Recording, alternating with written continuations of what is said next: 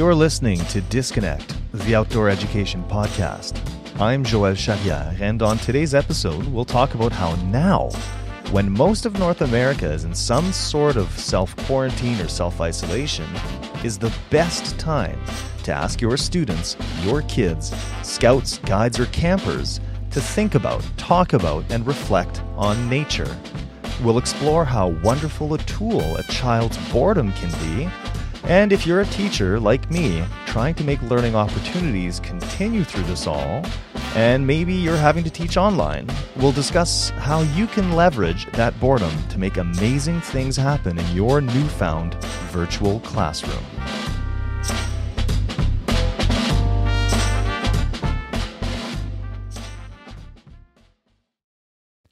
Society is commonly too cheap.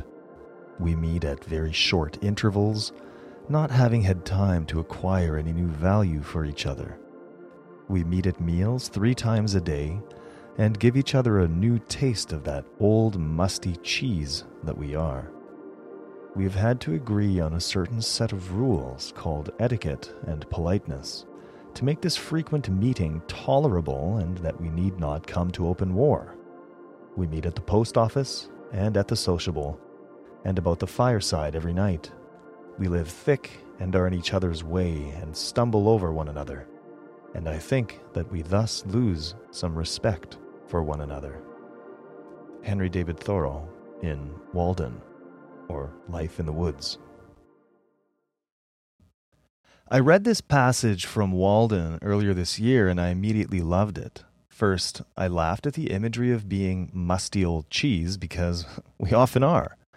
Our staleness and fear of change can almost be imagined as this sort of aura of musty odor that warns others of our stagnant presence before we even let it be known by opening our mouths to repeat the same thing we said 10 minutes ago. After the initial laugh, though, I kept reading and realized how in the absence of breathing room, we've stopped seeing each other as valuable, which I touched on in the previous kind of bonus content episode about COVID-19. It reminds me of sensory habituation, the same type that we experience daily, for example, when we put on a shirt or a watch. The first time you wear the watch, it feels weird, but then you get used to it. If I asked you right now how the shirt on your back feels, you wouldn't know how to answer, because you don't think about the shirt on your back feeling like anything at all. That's called sensory habituation.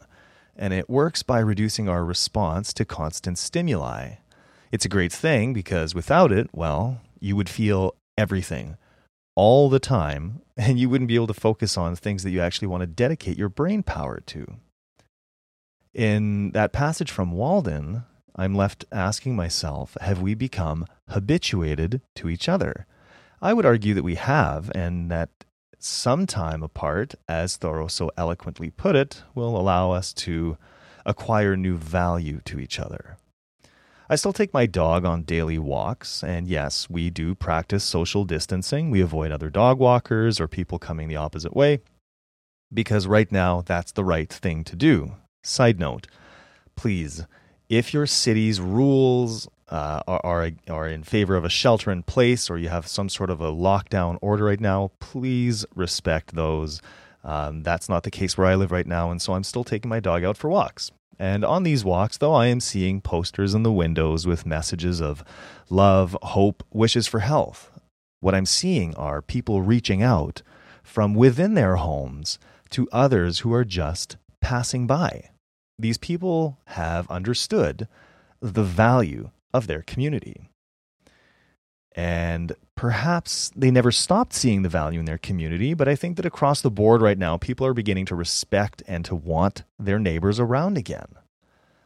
Of course, we all wish we could just be at a backyard barbecue, friends and family around, laughter ringing in your ears. Maybe there's even a pool there, and the splashing of water reminds you of a summer vacation. Meanwhile, you're shooting the breeze with a friend, drink in hand, engulfed in that smoky, sweet, slightly tangy smell of grilled meat and vegetables. Did you follow me there? Did your mind escape for even just a split second? Your mind is an amazingly powerful creator of imagery, so strong even that it can create memories of events that you never actually lived.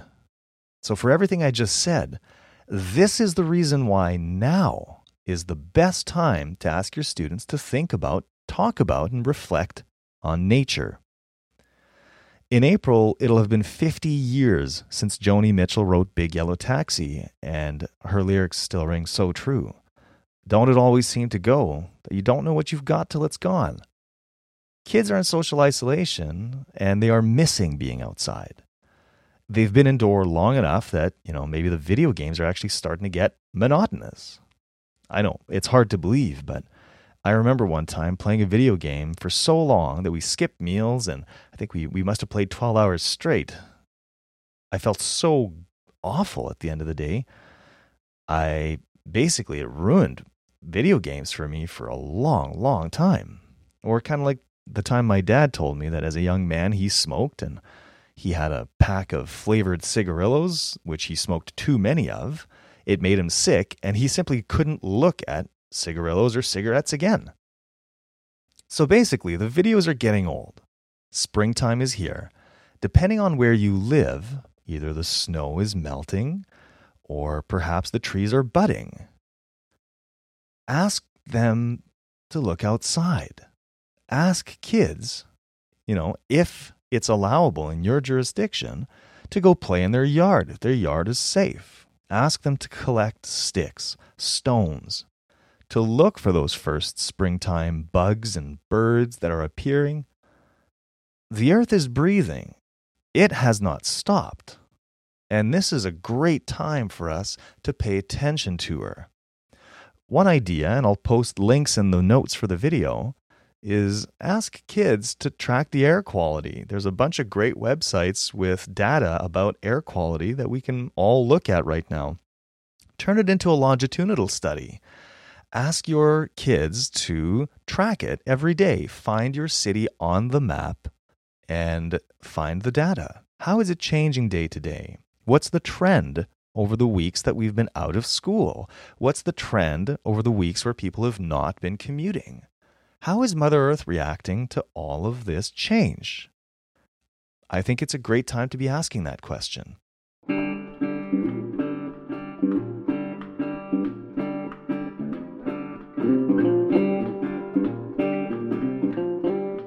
I want to present to you the idea of useful boredom and to explore just how important boredom is to the creative process.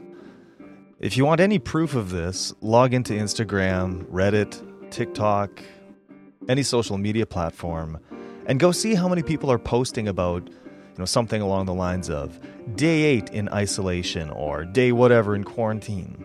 And look at how creative they're getting. I've seen guys chipping CDs into older computers. I've seen people DJing with all sorts of things like clothing irons and just doing things that they would have never thought of doing simply a week ago. Boredom isn't something that people generally like feeling, but our brain does amazing things in the absence of stimuli or things to process. As John Spencer put it in his 2018 article called The Gift of Boredom, boredom can be a surprising component to the creative process, even in the classroom, which was published in Educational Leadership. He says, it's not that people are unable to do deeply creative work, but that they don't experience the mental rest of mind-wandering boredom. I think it's so true that the mind needs to be allowed time to rest, and at the present moment, children are allowing their minds to rest. Now, in the same article, he gives us a few steps that teachers can use to help introduce strategic boredom into their classroom. The first step being creating spaces of silence. Now, I don't think children are in shortage of spaces of silence when they're at home, especially if their parents are at home currently. The second thing he says is change up the pace of instruction, and that's been given.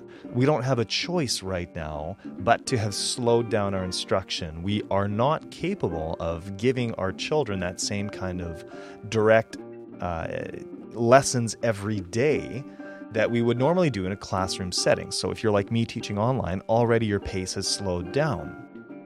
His third step is go for walks as a class. This may not be something that you can do right now. The fourth thing is, he says, design digital sabbaticals.